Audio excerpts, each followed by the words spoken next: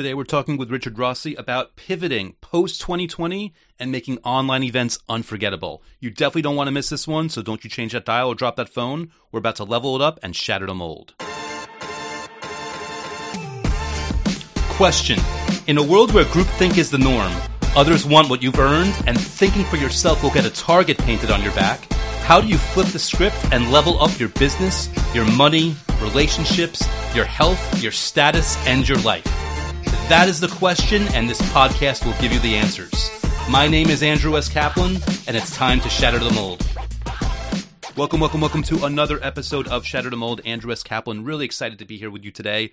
We've got an unbelievable interview. You know, this was recorded back in 2020, and things have been so busy. Production schedule's been a little bit slowed down. I haven't gotten around to publishing it until now, but I think the timing of it is perfect given the topic of what we're going to be talking about here. Again, this is about pivoting post-2020, but on top of that, because we've got an expert here, we're going to be talking about making online events unforgettable. No matter where you fall in terms of your entrepreneurial journey, you definitely want to listen to what this interview's got in store for you. But before we get there, quick update as always on the last Law of Attraction book you'll ever need to read. Those who've been listening to the show are no stranger to the fact that it's been featured in USA Today in an article titled 20 Reading Suggestions for a New and Improved You in 2021, and in Forbes in an article titled 21 Books to Read in 2021. The feedback I've gotten, I just can't begin to tell you how grateful I am. It's amazing. The 5-star Amazon reviews, to say nothing of the emails that people send in when they use the content from the book. Thank you so much, everyone who's read the last Law of Attraction book you'll ever need to read. I appreciate it more than words can say, and if you've not checked it out yet, you can go ahead and go to lastlawofattractionbook.com. That'll forward you to the Amazon listing where you can get it in paperback or Kindle or audiobook if you prefer, or if you don't want to pull out your wallet but you want to see what this thing is all about, you can go to my YouTube channel dedicated to it at youtube.com/AndrewCap. So really great things going on there. Over 50,000 copies sold in the past year. But with that said, let's get straight to today's guest. I'm about to switch mics and move on to my conversation with Richard, so please sit back, relax, and enjoy. This is going to be a really good one. All right, so today's guest, I feel like every single time I do a show here, I say how excited I am, but it's true in this regard as well. And, you know, after working in the U.S. Senate for 9 years, starting at just 19 years of age, Richard Rossi co-founded Envision EMI, eventually helping to turn it into the largest provider of enrichment programs for high-achieving students from 5th grade all the way through college.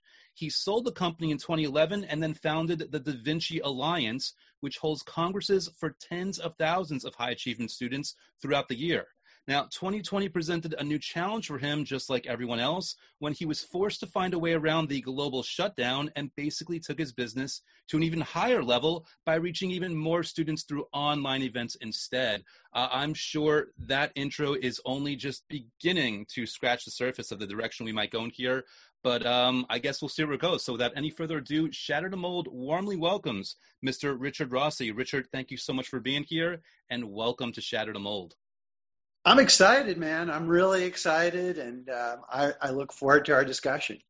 Yeah, and, you know, I guess full disclosure for the audience, I found out a lot about you, you know, even after my first impression, and the thing that caught my eye is really just, you know, here we are in 2020, and here you are with a highly, highly successful and also just highly prolific company that's serving people on an in-person event scale. And you were basically forced to pivot. And as I understand it, you did so in a way that, you know, business got even better. And in a sense, you reached more people, which, you know, just judging by the type of business that you have is really, I mean, this is a passion thing for you. This isn't just about money. So obviously, like, what a victory to be able to take this obstacle and serve more people in spite of it. And, you know, I guess, like, you know, kind of diving in, because we'll probably end up working backwards into your history and things. But, you know, at what point in the process of the, you know, the quote unquote global lockdown, did you just say to yourself, listen, this is happening one way or another, I'm going to pivot and we're just going to try something new and see where it goes? May 1 was the day. I remember it so clearly. We had done a walkthrough of our facility about a month and a half earlier. And the person who ran the facility said, listen, be honest with me. Tell me, what are the chances you're going to cancel? And I said, in all honesty, we're not canceling. We're good.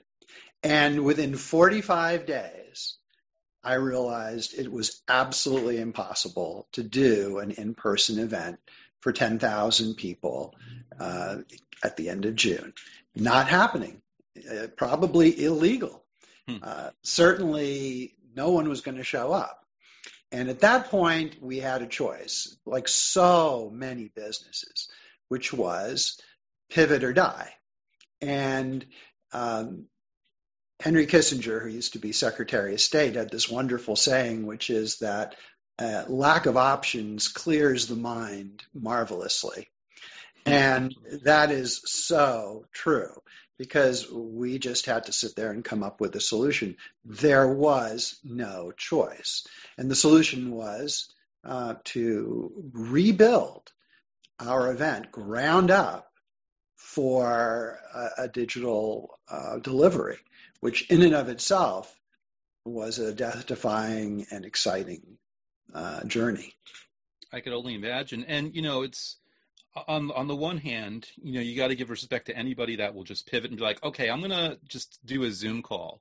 But, you didn't just do that. I mean, you basically went into high production value in this. This was this wasn't just a thing where you sent the invite to people that were going to show up and just set up a little laptop and sat in front, kind of like what I'm doing with you right now.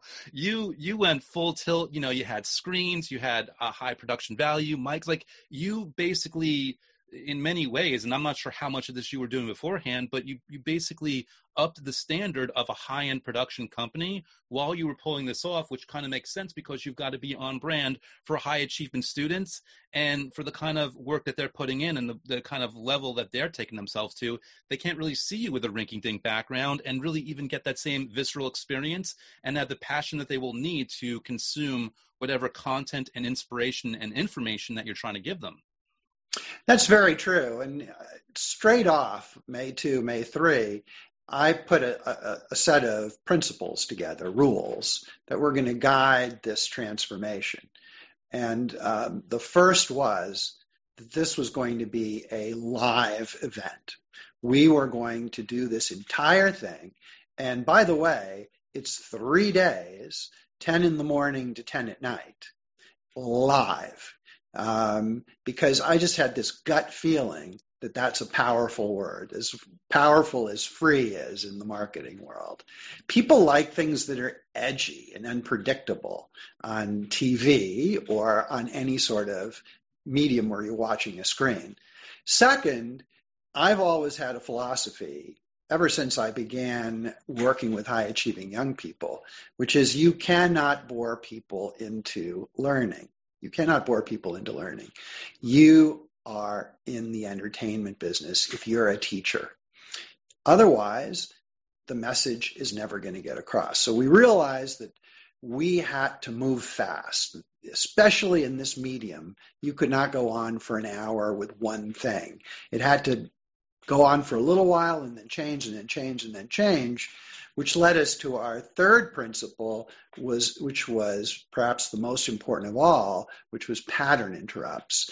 Don't be predictable. When the audience thinks B is going to happen, be sure it's actually C or D, and keep them on the edge of their seat. Don't let them get into a predictable rhythm. So we had 30 speakers over that 3-day period coming in from all over the world. And I told every one of them, we're not recording you. You have to be there live. You have to take questions from the audience live. You and I have to interact live. And they all bought into it. And we actually sent them special devices that they were going to use to be on camera. I didn't want to take the slightest chance on production quality. And then I would say the last thing we did, and by the way, everything I'm mentioning applies to an adult audience, maybe even more so, was gamification. Mm-hmm. What could we do that was going to keep people interested? So one of the things, for example, was that we had this little bunny rabbit, and at different times during the day, the bunny rabbit would go across the screen. Maybe it would be in the middle of a speaker. Maybe it'd be in the middle of me talking. You never knew. And if you counted up all the bunny rabbits, you were put in for a really big prize. It was fun. And we had half a dozen other things like that. So I guess my point is we made a few bets right at the beginning, and we turned out to be right because a lot of that is now become standard operating procedure with events that I hear about now on the adult side. I love it. Now, obviously, you have all these other people, these speakers in the mix. It's not like you can do a test run or a dress rehearsal. So I'm assuming you did what you could to test the tech beforehand, but really when you had to flip that switch, it was a do or die and you didn't know if something was going to go wrong. Well, we did have a production company, and that was key, right? So I thought it was essential that we have experts. These are people who paid $1,000 each. There were 2,600 of them, and we had to deliver for sure. So we hired a production company down in North Carolina. We sent all of the speakers these devices. I don't know if you can actually see what I'm pointing at right now, but this is called a portal. It has a big screen. It has a camera here. It has speaker and mic down here. It's a very sophisticated yet incredibly inexpensive device made by Facebook. And we simply bought 30 of them and mailed them to people. So we knew no one was going to have their computer refuse to reboot or couldn't load Zoom or the terrible thing where the laptop's down here and you kind of see their chin is the audio quality was not predictable. None of that was acceptable to me. This was a big secret, and I haven't seen anybody else do it, but it's a great device that was going to give us consistent quality, even in fairly low bandwidth. So yeah, to your point, production quality was critical to me, and I knew it would be to the young people because they're digital natives, and they are completely intolerant of anything that doesn't have high production value. That was wonderful. You even answered my next question was going to be like, did you hire out? And like, of course you did. Like this is your first time doing it. You want to make sure you did it right. Again, it's like it's a high ticket. So you went that step of not taking chances and hiring, which I always say is a great message. Like me, I'm very one-man show whenever I can be, but that's also because I've structured my business to allow myself to be. And I'd like to think that if I was in your business, I would be insightful and wise enough to go and hire out for that expertise whenever I needed it. So kudos to you, and thank you for saying that for my audience, because I think it's really important for them to hear. Now, obviously, you're coming at this from a very intelligent and I'll say wise. I think wisdom sometimes gets overshadowed by intelligence, but this is about wisdom here. Came from this from a very wise perspective, understanding that you really need to execute in a certain way, but also by that same token, there's a lot of intelligence here. And, when I got my research on you, it was very interesting to hear that at 19 years old, you started working, with the U.S. Senate. And we all have these fixed opinions over I'll really be happy to ask you like what you did specifically. In fact, let me jump with that. Like, first of all, what did you do specifically at that job? So I was the person who, I started out as just a lowly intern. At 19, when you go up to work in the Senate, you are the lowest of the low. And so it was all about opening mail and getting coffee and running errands. But over time, I worked my way up to the point where I was running the senator's office. So that's a post called administrative assistant, which has a different meaning on the Hill than it does in an office. In the Senate, an administrative assistant is the chief aide to the senator and runs the entire office along with the satellite offices in the state. And I was doing that by the time I was 23 or 24. But honestly, I've never had a real job. I went from that into starting businesses, and I couldn't say that working in the Senate was a real job. It's a fantasy world, completely different than any other experience you could imagine. But that's what I was doing. Yeah. And, the reason I brought that up is because, again, I'm coming at this as I'm an outsider. I don't really know what it means to do that. So, and we all have our views of, politics and how that thing plays out. But I'm operating under the assumption that, especially, from 19 to, 23, then 29, 30, like you learned about people because the high level of pressure in terms of, senators and how they've got to come across. I imagine, and I'm taking a leap here, so please correct me if I'm wrong. I imagine part of the insight of understanding that you're in entertainment when you're educating students and just understanding from their perspective how they need to receive information. I imagine some of those training wheels came about when you were in that environment. Well, it's really insightful that you say that. I hadn't given it a lot of thought, but now that you mention it, it's very true. The Hill in the Senate, it's all about relationships completely. Now, you may not know that today because everything is so adversarial, but back in the 70s and 80s, it was all about you scratch my back, I'll scratch yours, we'll work together, compromise, we're all friends after 5 o'clock. Mm-hmm. If you want to get reelected, you better have good relationships with key individuals within the state. You better be liked by an awful lot of your constituents, and so on and so forth. So that's true. And I would just say, to people outside Washington, government and the Hill is a mystery in the same way that I think of Hollywood as a mystery. Mm. And to me, who worked in there for many years, it's actually a lot better than the media portrays it. It's a whole bunch of men and women who are elected, and the vast majority of whom are honest people. They're not all super smart people, but 99% of them are honest and hardworking and doing their best, as are their staffs. And it's a tough job. On the other hand, what's so cool and intoxicating about it is you feel that you're plugged in to what's going on every minute of every day.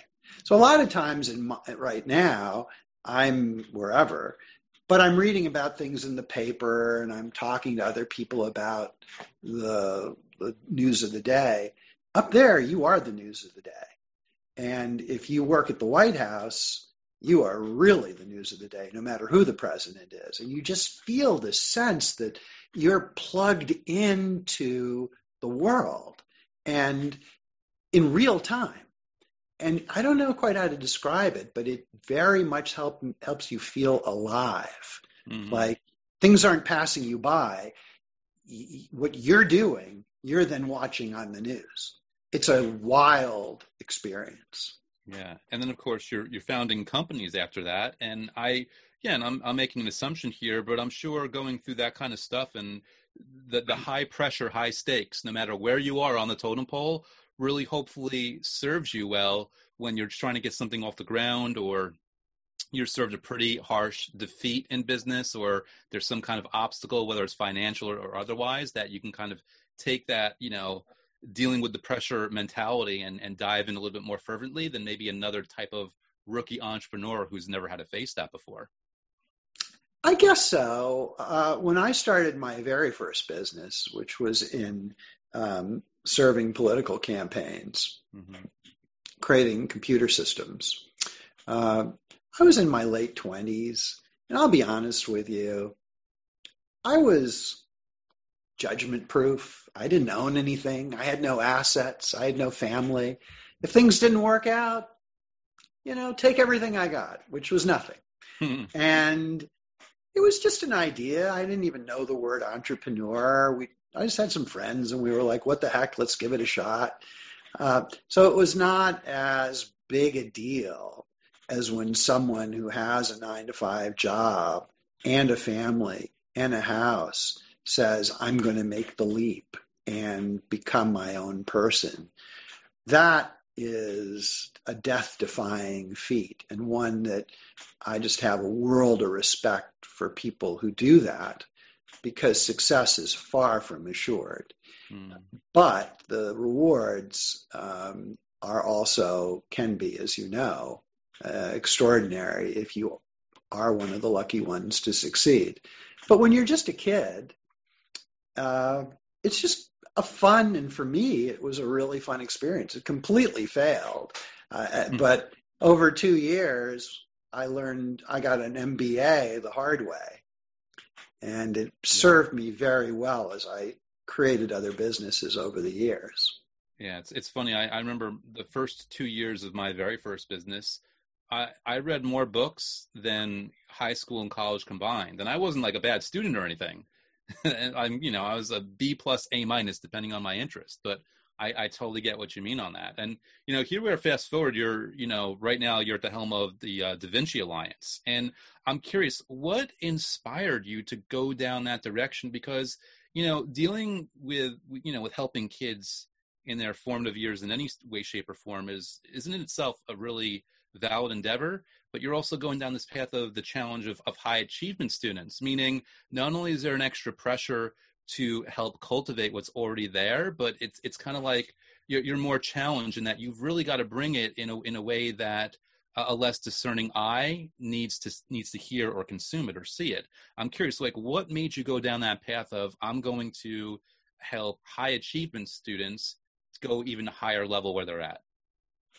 Well, as with many things in life, it was where opportunity and chance collided, and good luck. And I had a constituent when I worked in the Senate who was a teacher in Connecticut. That was my home state. And she was 25 years older than me, but very entrepreneurial. And after I left the Senate, she left the school system, moved to DC, and we became friends. And one day we were just sitting around having a drink, and we got to talking about a upcoming inauguration, which I think was the second inauguration of President Reagan, and how it really was unfortunate that kids didn't get a chance to see the peaceful transfer of power in a democracy, which is one of the most beautiful things that really distinguishes us and a lot of other democracies. We don't execute the loser. We don't exile the loser. Everyone stands on the stage, metaphorically shakes hands, and there is this complete exchange of power. It's really a remarkable thing. And then we got to thinking, well, maybe we could do a program, just one, not a company, just one program for this one event. And again, it was one of those what the heck moments. I threw in $2,500, which is basically all I had. She put in $2,500.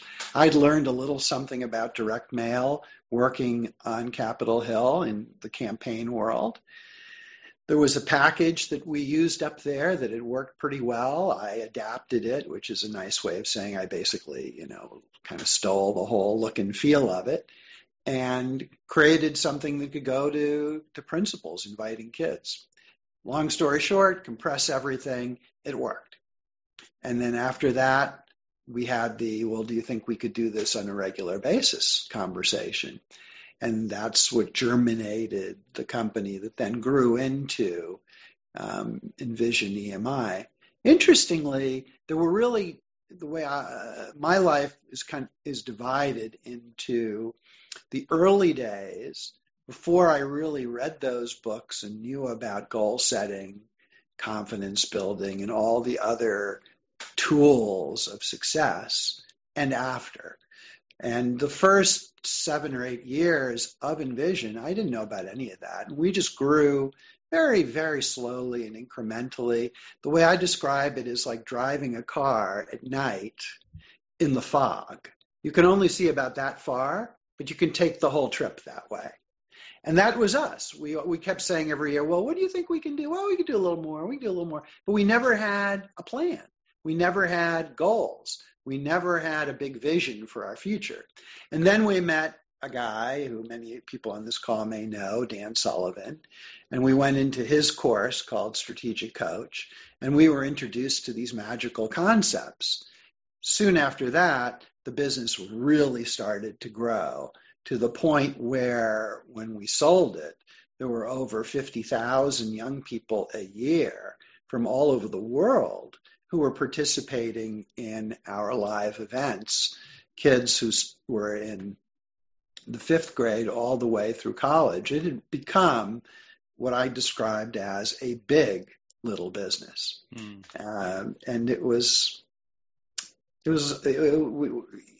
there were a lot of moments, not a lot, there were a handful of moments where we definitely could have gone out of business for sure. We were that close. So there was an element of good luck. Certainly after 9/11, we were very close to the end. I don't know why, but asking people to put their children on a plane to Washington, D.C., after a plane had crashed into the Pentagon just didn't seem too appealing to parents. So sales dropped to nothing. But we survived, and we survived several other death-defying experiences, which is really one of my life philosophies, which is that so many people fail because they simply give up too soon. They simply sit down on the side of the road and give up. Very insightful. I'm curious because I knew obviously about your pivot this year in the face of what was going on. I didn't know that you had that challenge of, immediately following 9/11, trying to get people on planes. I'm curious, was it a thing where you had to pivot in a different way, or was more just trying to ride it out and be as efficient with your business as possible until people warmed to it again? It was a lot more of the second. It was surviving. We had a really great bank that we had a good line of credit with that we could draw on for cash flow. Remember, though, it wasn't just the planes. Remember, there was also that, I don't remember the name, was it Niken? There was a poison that was being sent out in the mail. Well, how do we invite people? In the mail. Wow. So we're sending out these invitations and people are dropping them in the trash without opening them because they don't know who they're from and they're afraid that they have poison in them. So we had to start doing things like we sent the invitation. We switched to a completely clear envelope so that the person could see all the contents inside before opening the envelope. Things like that. This is what entrepreneurship is all about. It's constantly just solving problems that were impossible to anticipate the day before. Yeah. Luckily, it wasn't that long before things got back to normal again.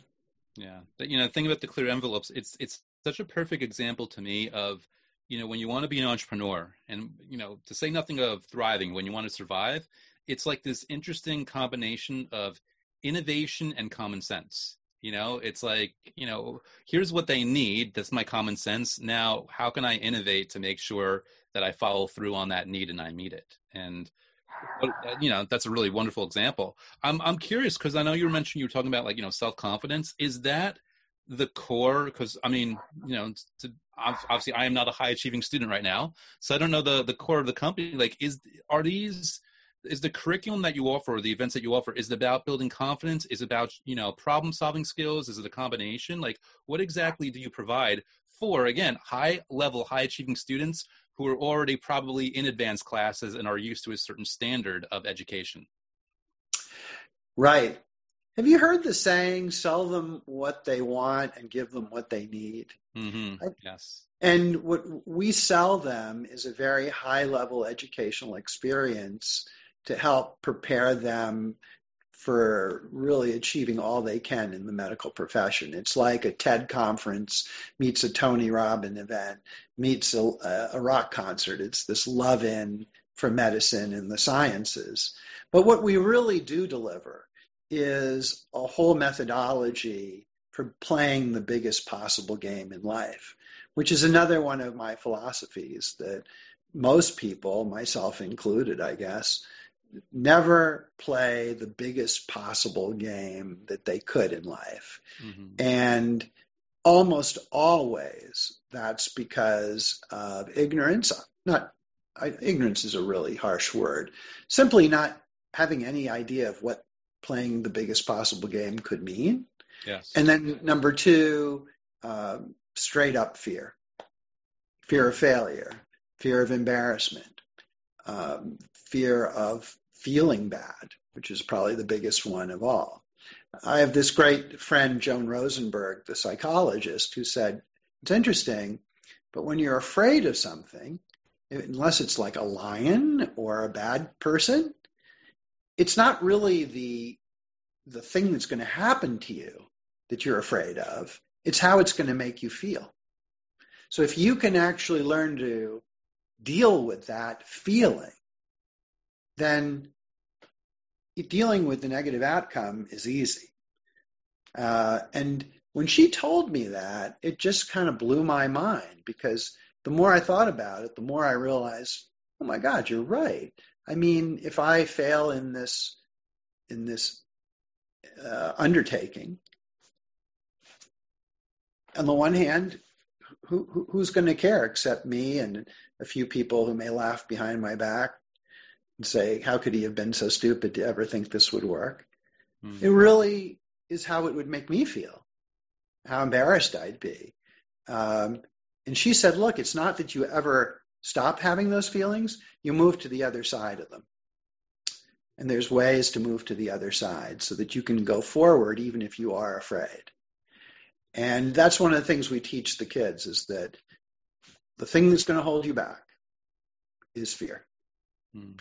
And fear is going to affect your self-confidence, how big your goals are. It's going to affect everything.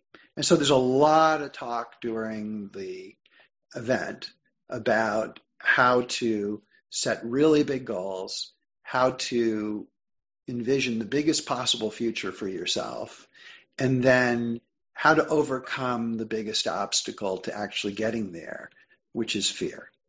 And that's what I feel they need, and they don't get so often in school and at home. And it's hard to put into words how much they embrace that. And when the light bulb starts going off after a couple of hours during the event, they are just in rapt attention because it makes perfect sense to them, and they want this. They want that big future. Mm. It's an exciting. If you came to sat in the room, it's electric. It's electricity. You can feel it. I'll bet. It's so interesting and so fun to hear you describe it in this way, because all these light bulbs are going off in my brain about why this works so well. And it's almost like this is baked in, and you almost, I'm not sure how intentional you were or if you backed into it, but it's like here we have a situation where you have kids that are on a fast track to success, but that comes with a lot of things. That comes with a lot of baggage. Maybe they're in the fast track to success in the sense that no one in their family ever did well, and they've got to be the one to make it through. Or a lot of people, including their older brother and sister, did really well, and now there's this pressure to kind of live up to that. But either way, there's this inherent level of extra weight on their shoulders that you have discovered a way to help them cope with in a way that's embracing their level of intensity already with which they're going through, but also showing them a new way to approach life so that the intensity isn't towards fear, but more towards their goals, which I think is amazing. That's unreal. Well, one of the things I haven't mentioned is that in the event, down here are the young people, but up here in the rafters are their parents, who are silent observers. And we never even acknowledge the parent until the last night. But they get to watch, and they don't get to participate. And as you can imagine, I hear from an awful lot of young people during and after the event about the impact it's had on them. However, what I didn't expect was how many parents I would hear from. Parents who were doctors and said, oh my gosh, I was so disillusioned, and now I feel like I'm a new doctor all over again. Or parents who are not doctors, which were the vast majority, who said, I see life in a different way now. So they really benefit as much as the young people do, which is tremendously gratifying for me, because the whole idea for me in my life is do well by doing good. And when people say, well, Richard, okay, this is your business, but what do you do to give back to the community? I say, well, wait a minute, they're the one in the same thing, right? I don't need to do any more to give back to the community.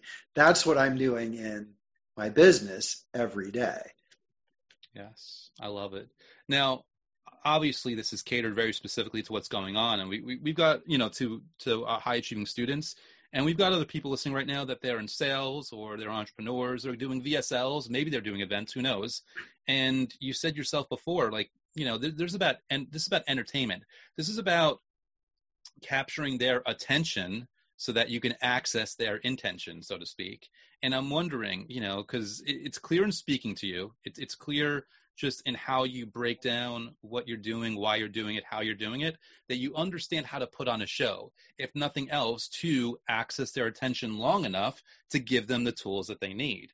So I'm wondering, based on your insights, your expertise, your experience, for people listening to, I mean, they're not doing what you're doing, but they might be creating a VSL right now, or they might be trying to figure out another type of event. What are some good tools or tips or general advice you might give to capture someone's attention in a really healthy way that's going to help you get your message across to them with enough time to get that message to them? Right. Well, I wouldn't be able to fill these stadiums if I wasn't also good at marketing. And it's something that I would describe as a union of science and instinct, science and magic. And the reason I say that is because in the beginning, it's all a question of testing. People come to me and say, well, Richard, what do you think about this? Should I test this, or do you think it won't work? And I always have the same answer, which is I have absolutely no idea. And one test is worth 1,000 theories. So one of the things I tell up-and-coming marketers, and it's a lesson that everyone should remember, is that in marketing, you fail your way to success. You fail your way to success. When you're thinking about your ideal customer, picture 20 keys on a key ring, 2 of which will open the lock. Maybe you're lucky, and the first key you put in the lock is one of those 2. Much more likely, you're going to have to try a whole bunch of keys until you get to one of those 2 keys. That's marketing.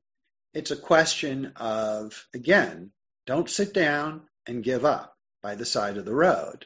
You got to keep trying things until either you hit that combination of words and images and price and offer and everything else, and the person goes, oh, that resonates with me. I want it.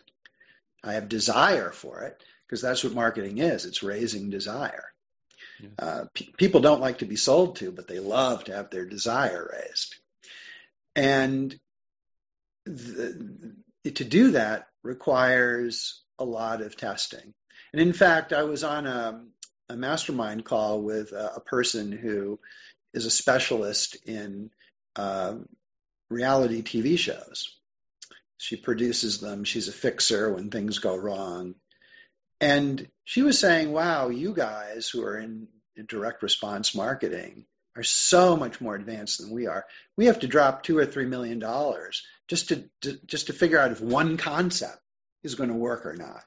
You guys can drop a few thousand or a few hundred and do these little micro tests and figure it out. So to me, the message is to keep testing until you come up with the thing. Then it switches from instinct to science. Once you found it, now you want to leverage it, you want to optimize it, you want to dial it in. And that's a lot of systems and processes and science that I'm sure a lot of your audience is aware of, just in terms of what software do I use, what's the best email service, and all the rest. But if you start there, it's interesting. Dean Jackson, the great marketer and life philosopher, says you can't hide a winner. So even if your systems kind of suck, if you've got something that people want, you'll know it. You will know it. And at that point, you optimize your systems so that you really make the maximum number of sales.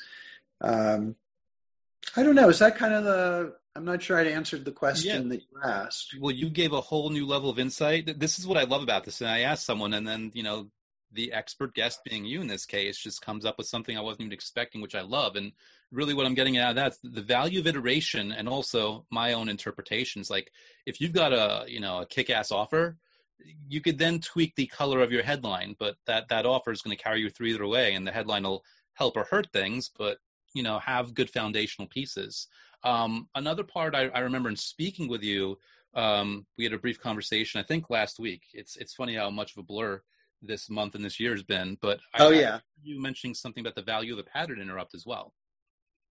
Well, it's certainly in our events, unpredictability is absolutely key, as it is when you're watching TV. If you're watching a show, if you're watching The Prisoner, and you go, oh, this is what's going to happen now. Oh, yeah, now listen, you saw that? Here's what's going to happen after that. You know what? You're not going to watch it anymore because it's boring. Yeah. It has to be interesting and unpredictable to be interesting to you. That's the human condition. And that certainly goes for the delivery of live events. I don't think that's so much true with marketing, but it sure as hell had better be compelling and exciting all the time. I mean, one of the things, and it depends on the generation as well. So listen to this. The audience that I'm dealing with, which is Gen Z, they're the TikTok generation. And what content producers are finding, as an example, works really well is they create shows that are 8 minutes long and chopped into 20-second segments. So what the teenagers do is they jump from segment to segment to kind of get to the drama, to get to the end, almost creating their own preview reel. And then if they kind of like it, then they go back and watch the whole thing. So this is how little time you have to grab the attention of someone. And yet, if they have type 2 diabetes and you have a 20-cent pill that will cure it and they believe you, it doesn't matter how much your ad sucks. You are going to be unbelievably successful. But conversely, if you're trying to sell that pill to 1 million people who don't have type 2 diabetes, you will be a complete failure, right? So that ability to... So here's the smartest thing I ever heard anyone say about how to start a successful business and grow it. And it's this. Find a group of people you can communicate with who are passionate, preferably irrationally passionate about something. Figure out what they want and give it to them. Okay, let's back up and analyze each part of that. Find a group of people you can communicate with. So it doesn't matter if I have a 50-cent pill that cures type 2 diabetes if I have no ability to communicate with people who have type 2 diabetes. So the first thing you have to ask yourself is, whatever audience I'm interested in, is there a way for me to get to them? Through buying ads, through billboards, through newspaper ads? I don't care. But if they're invisible, stop. Just stop. Next, are they passionate, irrationally passionate about the thing? So unless you're selling a commodity, Kleenex or something of that nature, you want to sell something that people actually have an emotional interest in. That's why what I do sells, because parents have a massive emotional interest in their kids. Golfers have a massive emotional interest in their golf clubs. It's absolutely absurd. And so on and so forth. So given the choice, if you want a successful business, pick a group that is passionate or irrationally passionate about something. Certainly if I had type 2 diabetes, I'd be irrationally passionate about a 50-cent pill that could cure me, okay? Figure out what they want and give it to them. Now consider the way that almost like the vast majority of people who enter business do it. It's exactly the opposite. They have an inspiration for a product or a service that they think is going to have a huge impact on the world. And they develop it and they develop it and they develop it till it's just what they feel great about. And then they go back and they try and find the audience just to discover no one's interested in it. So don't do that. If you want to program yourself for success, go through the steps just the way I described them. Do not, under any circumstances, start with the product or service and then try and find the audience. Yes. Does that make sense? That makes perfect sense. I've been having so much fun this conversation. I could already tell I'm going long here, so I want to make sure that we get in on your schedule. That is what a perfect way to end my mostly end of round of questions. I guess I did have two though I want to make sure to ask you before we were done here. One, of course, was like in the context of Da Vinci Alliance or anything else. Like, what do you got currently going on right now that's like really got your attention at the moment? Well, I'll say really quickly, because I do want to, before we end, I had an epiphany this morning and I want to share it with your audience. Oh, please. I mean, I literally just woke up with it, but I'll get to that in a second. This is a real renaissance for us because now we realize we can sell something that's online and we're no longer constrained by just the summer and a stadium that only holds so many people during a certain number of days, and only the people who can afford to travel there and get a hotel and buy the food, and right? So now all of a sudden we're kind of untethered from Mother Earth. And now I'm like, well, wait a minute. Now we can start doing other subjects. We can try and sell into China and India. We can go up to college kids. We can, I've got 2 or 3 other things. But basically, I've got a lot of things that we're trying to implement at the same time. And to do that, I'm hiring different people who, over the years, I've learned are really smart to help me. Because I would say to your audience, you don't know what you don't know, and you don't see what you don't see. And you don't know what those are. So if you can bring other really smart people in on a consulting basis to show you where your blind spots are, it can be worth an enormous amount to you, both emotionally and financially. And that's what I like to do, but it takes time to find people that are trustworthy. So yeah, there's a lot of expansion potential that we're going to be pursuing now that the acceptance of the digital event has jumped 4 years in 4 months. I love it. Also, if people want to connect with you, what is the best way for them to go about doing that? Well, if you have any questions for me, I'd be delighted to hear from you. My personal email is richardrossi@gmail.com. No periods, no dashes, just ROSSI, Richard Rossi @gmail.com. And if you want to see what I'm up to, you can go to Future Docs, that's with an S, futuredocs.com. And that's my main project right now, is inspiring the future of medicine, which is an amazing time to be in that profession, let me tell you that. I'll bet. And I'm going to put that link into the description of this, and wherever it's appearing, wherever I'm publishing this, so people can just easily click.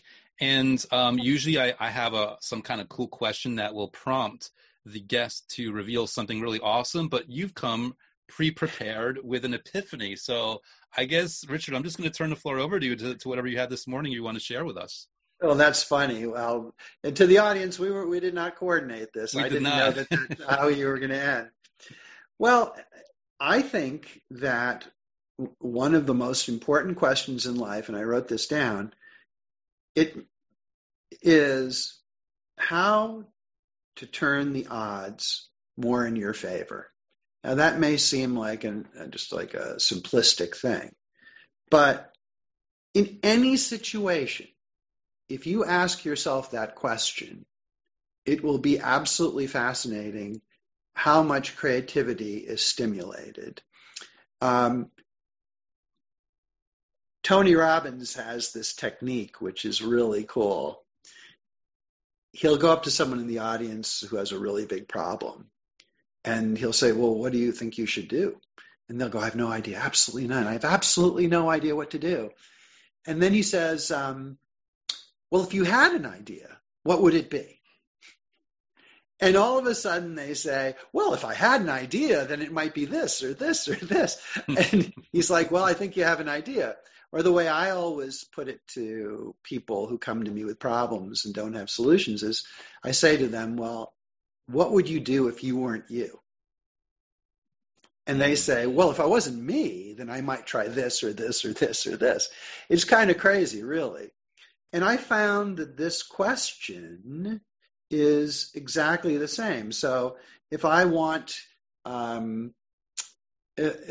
want my dog to bark as much anymore, ask myself, how do I turn the odds more in my favor? And then just make a list. But phrase it that way. If I want to deepen my relationship with my wife, how am I going to turn the odds more in my favor? And the reason that phraseology in my mind is so, I think, important is because there's an element of luck to everything in life. And no successful entrepreneur who's being honest, will tell you they didn't have an element of real luck to get where they were. And to deepen your relationship or get your dog to stop barking, let's face it, there's an element of luck in all of that. How's the other person feeling? What's going on with that dog? It goes on and on. You may fail. So the real question is, how do you turn the odds more in your favor? Do you need an asset? Do you need a person? Do you need to read something? Do you need to just make a list of options? And I encourage your audience to just ask themselves that in any situation, personal or professional, when they're stuck or you just want to maximize the opportunity, what do I need to do to turn the odds more in my favor? Wow. I definitely plan to share that with other people in other conversations, and you better believe I'm giving you credit. That if I wasn't so busy, Richard, I could write a whole book off of that question right there. That is amazing. I don't know where to begin thanking you for coming on and sharing such unbelievable wisdom, insight, and just strategy with us. And, you know, I can tell by the way you operated, again, through this conversation, through what you do. I mean, you have such a wonderful heart, and I really appreciate you making this time and sharing with the audience. This was an unbelievable conversation, my friend. Thank you. I had a ball, and I want to thank you. It's always great to be able to chat about things I'm passionate about. And I thank your audience for taking the time to listen. Thank you again, Richard, for such an insightful and amazing conversation. I appreciate it beyond words. Guys, I highly recommend you check out futuredocs.com, which I'll leave the link to in the spot on shatterthemoldpodcast.com, where this episode resides, and in the YouTube description of this video if you're checking this out on video format instead of audio. Also, quick reminder, if you haven't done so already, you want to check out my book, The Last Law of Attraction Book You'll Ever Need to Read, which can be found on Amazon by going to the link lastlawofattractionbook.com, or you can check out my YouTube channel at youtube.com/Andrew Cap. And while you're at it, if you haven't done so already, hit that subscribe button after pulling out your phone. Leave a quick, honest written review about the podcast while you're at it. Let me know what you thought about my interview with Richard and any prior interviews, and stay tuned because we've got so many more awesome guests on the way. We've got so much more value on the way. So be ready for another episode soon, and I will see you then. Thank you for listening to Shatter the Mold at www.shatterthemoldpodcast.com. My name is Andrew S. Kaplan.